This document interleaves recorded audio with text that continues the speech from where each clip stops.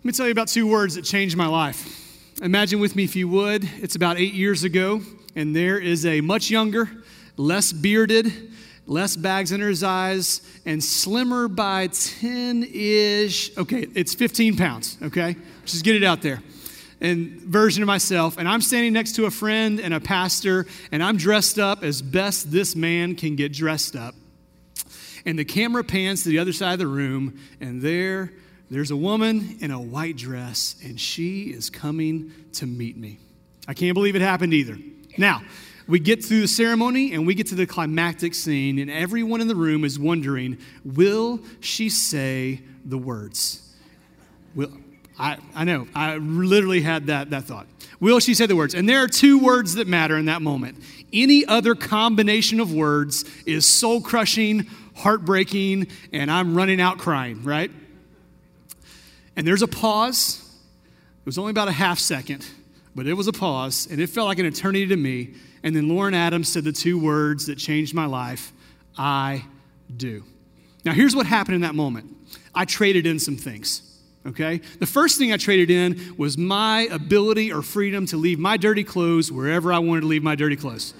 I traded that in, and that trade was worth it. Okay, and I also traded in my freedom to just up and leave at 9:45 on a random Wednesday evening to go hang with some buddies without considering other person's sleep schedules and whether or not they needed to wake up for work the next morning, right? I traded that in, but that trade was worth it. And in that moment, new and profound and humbling and almost impossible God-given responsibilities were placed on me to love and to cherish and to care for another human soul. But that trade was worth it. You see, I had just gotten the steal of all steals and the deal of all deals, and I ran so fast to that table to sign that marriage license. I signed it so fast it would make your head spin, because to me, there was no doubt in the world that I had just gotten the best deal in the entire world, and only a fool wouldn't have signed those papers. I couldn't have done it faster, and I couldn't have done it with more joy. Today, we're going to take a look at one of Jesus' parables, and I want to focus in on two words that for me changed the way I began to look at life with Christ. But it's also a parable that proposes to us a great trade opportunity, a fantastic deal. And it confronts us with the truth and the question of how often are we leaving the best deal in the whole world on the table and letting it slip through our fingers. And so if you've got your Bibles today and you want to follow along, we're going to be in the book of Matthew, chapter 13, and we're going to start in verse 44. And if you don't have your Bibles, don't worry about it. We're going to put it up on the screen for you. But we're going to look at one of these parables of Jesus Christ. And I think it would be beneficial to us to do two quick introductory things to set the table for today. The first of those is remind us what a parable is. A parable is one of Jesus' most common teaching tools, and basically it's defined as, I like to think of them as a God-inspired metaphor for the spiritually impaired. A God-inspired metaphor for the spiritually impaired, and we are those spiritually impaired people, and we need help seeing things the way God sees them. And so Jesus is being kind to us in parables and saying, this is what this is like, in a way that we can hopefully understand and internalize and apply to our lives. The second thing we need to do is we need to define the word kingdom.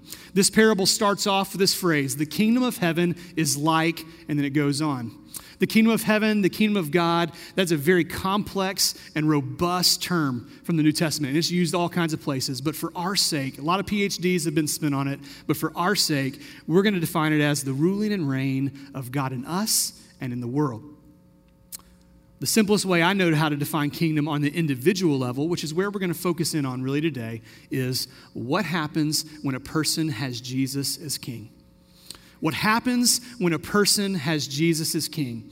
And so in this parable, Jesus is going to say, the kingdom of heaven is like this. When I, Jesus, rule and reign in the hearts of men and women, it's like this. This is what it's like to have a king, King Jesus.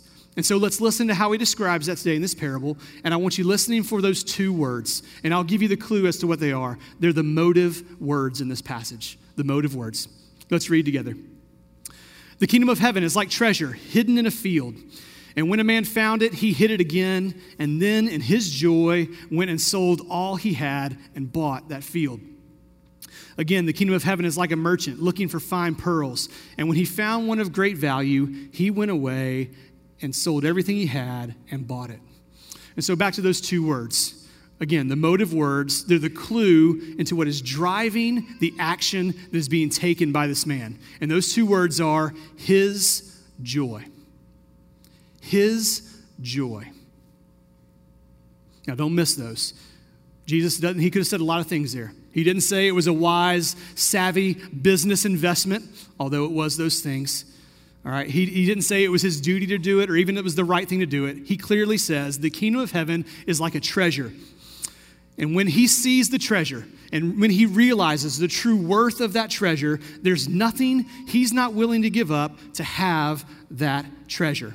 And he is not sad about giving it all up to have the treasure. No, this is a trade.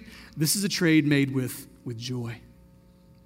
Because once you start to value the things in the right way like this man does, there's no sacrifice that he won't gladly do without any hesitation. And sacrifice is not the right word here because it's not a sacrifice for this man because he's doing this out of his joy. There's treasure in a field, for crying out loud, and he's got to go get some of it. And it doesn't even matter if anyone else sees the treasure. He's seen it with his own two eyes, and his life is changed in such a way that he is compelled to do whatever it takes to get this treasure. It's his joy that is motivating him. It's his joy. And this isn't here in the text, but I have a great imagination, right? I imagine this story playing out a little more robustly. And I wonder how many people in this man's life said, well, hey, hold on a second. You're going to do what? You're going to do that, and you're going to go buy that field over there. You're the one with no natural resources and no curb appeal at all. Yep, I'm going to do it. And I'm going to go do it with joy. And he would gladly say, when you've seen what I've seen, you can't help it. I just got the best deal in the whole world. The Greek translation of those two words, right? His joy. A lot of times in our Bibles, they smooth them over for our English readability, and they literally could be translated, for the joy of it. For the joy of it, he goes and he takes this action. And so the kingdom of Jesus, the kingship of Jesus in our life, having Jesus as your king is like a treasure. And when you see it, you can't not go and give it all up with the greatest of all joys just to have a taste of it. And we're running to the table to sign the papers, to make the trade. It's a really good trade. No, it's the best trade. And I'm going to do it with joy. And so why are those two words, his joy, so important to how we follow Jesus and live in obedience to him with Jesus as king in our lives? Well, it's my contention for you today that this idea of joy in the trade is not only what brings someone to the kingdom for the first time initially, right, through salvation and becoming a part of the kingdom, but it's also what propels you and I towards continual glad submission to Jesus as our king. You see, joy in the trade, joy in all the little trade-offs of life, all the little things that Jesus is asking of us is the fuel for living life as a follower and disciple of Jesus Christ. And so this parable wants to put a stake in the ground and nail it down, right? And compel us that it is not a drag to follow Jesus Christ. And it is not a sacrifice. As Matt would say, it's always a trade up with Jesus. Instead, following Jesus, making him as our king, doing whatever it is that he asks us to do is something that's supposed to be welcomed with the greatest of all joys and not begrudging submission. Joachim Jeremias, he was a German theologian back in the early 1900s. He wrote a book on the parables, and when he came to this one and it came to this idea of joy, this is how he wrote it. When that great joy, surpassing all measure, seizes a man, it carries him away, it penetrates his inmost being, it subjugates his mind, and all else seems valueless compared with that surpassing worth. No price is too great to pay. And so joy in the trade. I would also contend for you today that there may be no greater apologetic to our cynical and pessimistic world than disciples of Jesus living lives of genuine joy. And not that shallow, smiley happiness stuff, but real joy, even in the midst of hardship, where our lives are marked with choice after choice, slowly but surely, month after month, year after year, of disciples of Jesus trading in the things of such little value for things of much, much greater value. We are those people. Lord willing, we will be those people who see treasure in a field, and we will go and do whatever it takes to not miss out on the kingdom and the kingship of Jesus in our life. You see, joy in the trade, joy in all those little trade-offs that Jesus is asking of us is the fuel for the Christian life. But today I'd also contend with you that there are two barriers that we have in our lives that keep us from this kind of joy. Two reasons we could probably infer from this parable that keep us from making this kind of trade-off in our life with joy. And the first one of those is real simple. We don't see it as treasure. We don't see the kingdom of God as treasure. We're blinded to true values, and we don't admit that what Jesus is offering us would lead to our ultimate joy. And so because of our brokenness and our bents and our human natures, we're constantly putting more value in places God puts no value, and vice versa. And we won't, or we don't, or we can't often see that God's ways are leading us to a more abundant and joyful life. And C.S. Lewis, he put it the best way I know how in one of his more famous quotes when he says, we're half-hearted creatures, right? Fooling around with things of such little value like drink and sex and ambition when infinite joy is being offered to us.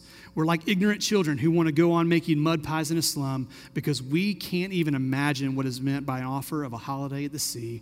We're far too easily pleased. And we are those children. We think mud pies are awesome.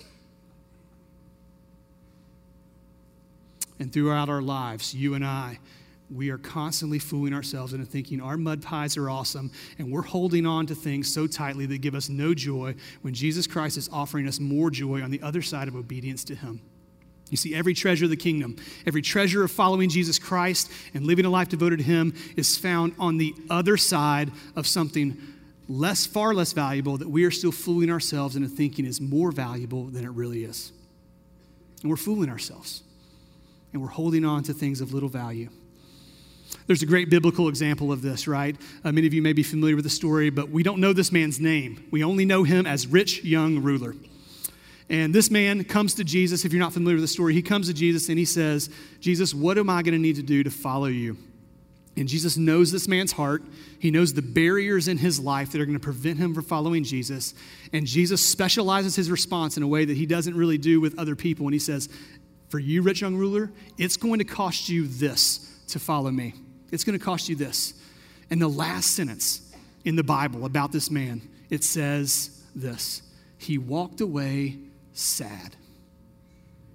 He walked away sad. And don't miss the contrast here between these two men, right? One man sees the treasure, sees the value of his treasure, and he is so compelled by joy to go and have and do whatever it takes to have that treasure. And there's another man who's confronted with that same opportunity, and he can't make the trade, and he walks away sad. He couldn't do it.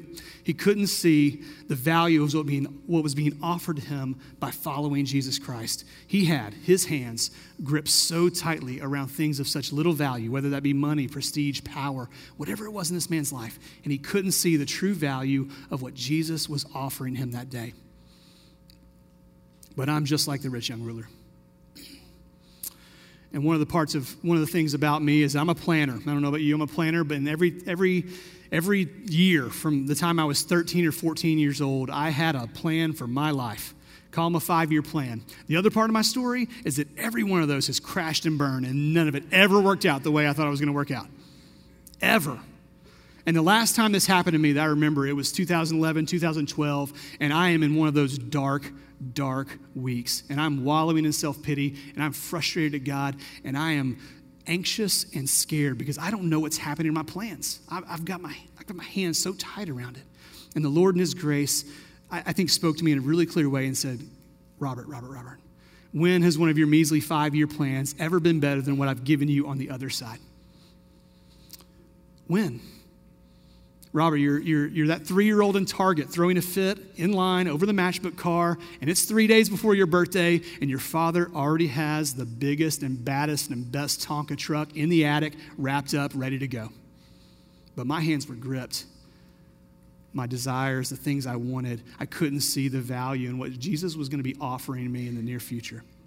And so that first barrier, the first barrier for you having this kind of joy in the trade, this joy in your life, is that you don't actually see it as treasure, right? We don't see that the things we're gripping on to so tightly are just mud pies. And if only we would open our hands, and if only our value systems could begin to change over time, slowly but surely, so that we valued the right things, valued the things that God values. Jesus would say in this parable, if he did a one-sentence parable, it would be, don't hold on to $10,000 when $1 billion is being offered to you. Don't do that. That's a bad deal. So, not only is there the barrier of not seeing Jesus as the treasure, his kingship as being treasure, there's also another barrier in our lives that we can infer from this parable. And I'll illustrate it like this, right? We see the house for sale. Looks like a nice house. I'd like to buy that. But we get closer to the sign, or we look it up on the MLS, and the price is everything. Now, some of you who have just bought a house in Austin the last year or two, that might be too close to the truth. Real estate prices are real high right now, okay? So sorry for that trigger. I should have warned you about that trigger, right? But we don't like the price. The second barrier is that we don't like the price because the price is everything. It cost me that, Lord. It's going to cost me that. And there's this thing, and it's true of all of us, whether we've been following Jesus for 5 minutes or 50 years, and we're still holding on to it, and it's that thing that we won't let go of, and we won't let Jesus be king in that part of our life. And Jesus implies in this parable, I think what he's trying to tell us, what he's wanting us to see, is there's no halfway when this kind of treasure's on the table. When you get this kind of deal, right, there's no halfway. The merchant does not get to keep the lesser pearls to get the pearl of great price. He has to let go of those things. And that's what we want, right? We want the treasure and we want the lesser things. And sometimes in God's good grace, he gives us both of those. And oftentimes, at some point in your life, the life and the Lord began to pry our hands off of those things and say, I'm going to need that. I'm going to need that. And so we won't pay the price. Or we'll put up a big stop sign and say, I just don't know that I can go that far, God. Yes, it costs a lot. Yes, it costs a lot to follow Jesus. And yes, it's worth infinitely more and more than you can possibly imagine. And so look at the treasure that's being offered to you and sign the papers and do it with joy. So 2 barriers. 2 potential barriers from this parable in your life for not having the kind of joy in the trade-offs that you need to fuel your Christian life, right? 1, we don't see it as treasure. We're blinded and we're still holding on to things of such little value when something way better is being offered to us. Or 2, we don't like the price because the price is everything and the price is going to cost us that part of ourselves that we're not willing to let go of and let King Jesus in there. And so what should we do today? In light of this truth, in light of the parable that's presented to us where a man sees treasure, he sees it and he goes in his joy and sells all that he can to have that piece of treasure. So what should we do? I think there's 2 possibilities for you and I in this room today. One is for a group of us who maybe for the first time, maybe you've never done that thing where you've gone all in with Jesus for the first time. You never have seen Jesus as the greatest of all treasures, and you're still holding on to this impression of God that he's this cosmic killjoy, keeping you from the freedom and joy that's rightfully yours. Friends, don't believe that. Don't believe that. Go all in alongside those of us who have trusted and followed Jesus and see Jesus Christ, or see the Father as the good Father who wants nothing for the best of us, and joy is on the other side of trading that in. And the trade you need to make is the greatest trade that's ever existed in the whole world, right? His life for my life. My sin, his righteousness. The wages of my sin, death, for the good gift and grace of Jesus Christ in eternal life. 2 Corinthians 5:21 says it real simple, right? God made him who had no sin to be sin for us, so that in him we might become the righteousness of God. For some of you, would you believe that to be true today and go all in? Would you put your faith, maybe for the first time, in Jesus Christ as your Lord and Savior? Those of us who have seen the treasure would plead with you to come. It's the best deal in the whole world. You won't be disappointed by following Jesus. So many of us have given up so much to follow Jesus, and we do it all again, only this time we do it faster. And so sign the papers. There's joy on the other side. There's an eternity of more than you can possibly imagine. An eternity that starts right now with Jesus as King. And if that's you, and you don't know, and I want you to find someone today that knows and loves and follows Jesus, and I want you to talk to them. And that's not you, and or if it's you and you don't know anybody that knows, follows, and loves Jesus, you can mark off in your bulletin right now, put a little X on that little tear off, and say, I need to talk to somebody about the greatest treasure that's ever existed, Jesus Christ and his saving work in this world. Now, for a lot of others of us, we've already signed those papers to make Jesus as boss, king, Lord. We're in the family, right? And we're trying to live and follow him in this world in a way that honors him. And the application for us today is, I think, a simple one, but not very easy, right? Simple but hard. That's how Jesus does it, right? And that's to go sell something. Now, I don't mean actually go sell something unless that's what the Lord's telling you to do. But what I mean by that is let go of something less valuable for the more valuable. Let go of something of little value for more value. Some of us, we have something we are attributing way more value to than we should, and it's standing in our way of our ability to have the real kingdom and treasure in our life. And some of those things are easy to spot, right? They're that addiction or that sin issue that's been plaguing you, and you keep justifying it for the next week, month, year, decade. Some of those hindrances are harder to spot, right? They're heart issues that are buried deep, deep down in there, or they're good things that have become too important things, and we're holding on to them so tightly that when the Lord or life begins to mess with those, we say, that's too far, God. That's too far. So what is it? What is it that we're still holding on to in our life? It's that thing maybe right now that the Lord, through his Holy Spirit, is pricking your heart right now and saying, this is standing in your way of obedience to me and the fullness of God's kingdom in your life. And it's holding on to that has you missing out on a treasure of infinite worth. And it can look a lot of different ways, right? It can look like this. It can look like us holding on to our pride or our desire to be right and to be vindicated rather than taking the first step and going and being reconciled with somebody we need to be reconciled with. Friends, being right is not better than being reconciled and being obedient to King Jesus. And so next time you have that chance, sign the papers. Make the trade for the joy of it. Or we can hold on to our fear of future or our lack of trust in God with our material things. And the Lord puts somebody or something in our path, and we have an opportunity to be generous, and we close our hand and we don't do it. Friends, having way more than we need is not better than being generous when the Lord puts something in your way to be generous. And so next time that happens, you make the trade, you sign the papers, and you do it with joy. Or you're holding on to your pride of being seen as the one that's put together, and you need to go make a step towards either going and seeing a counselor, showing up at Thursday night on CR, or just going to lunch with a trusted friend and saying, this is where I'm weak, this is where I'm stuck, I need help. Can you help me? Grace. Your self-image is not better than a life marked with authenticity, humility, and confession. And so next time you have that chance, next time that deal's presented to you, sign the papers, make the trade with joy.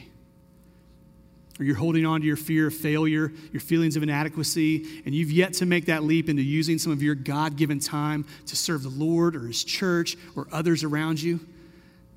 Friends, there's no greater joy to be had on earth than being used by God in the midst of your inadequacies. And he actually likes it that way because he gets more of the credit. And so next time you have a chance, next time King Jesus puts a deal on the table, sign the papers, make the trade with joy. You're holding on to that addiction because it either feels good or it's how I cope with my hard life. And I know it's hard. Believe me. God's power and grace through his Holy Spirit can lead you to more freedom and joy than you could possibly ever imagine. And so would you sign the papers, make that trade? The kingdom is always better than whatever we're holding on to. And this list could go on and on, but could I ask you, if you're going to do anything this week, could I ask you to do this? Could I ask you to find a quiet moment this week with the Lord? It might be on the way home. It might be after the kids go to bed tonight. It might be on your commute tomorrow and you turn down the radio. But would you find a quiet moment and ask Jesus this question? Ask God this question. Where am I holding on to something? Where am I giving something more value than the value of obedience to Jesus as King and the kingdom of heaven in my life? Where am I holding on to something of such little value? And then run to the table. Listen to him. And when he says it, listen and run to the table and sign the papers with joy. Whatever it is, give it up. It's a better deal with King Jesus. There is so much joy to be found where Jesus is King. He is the good King.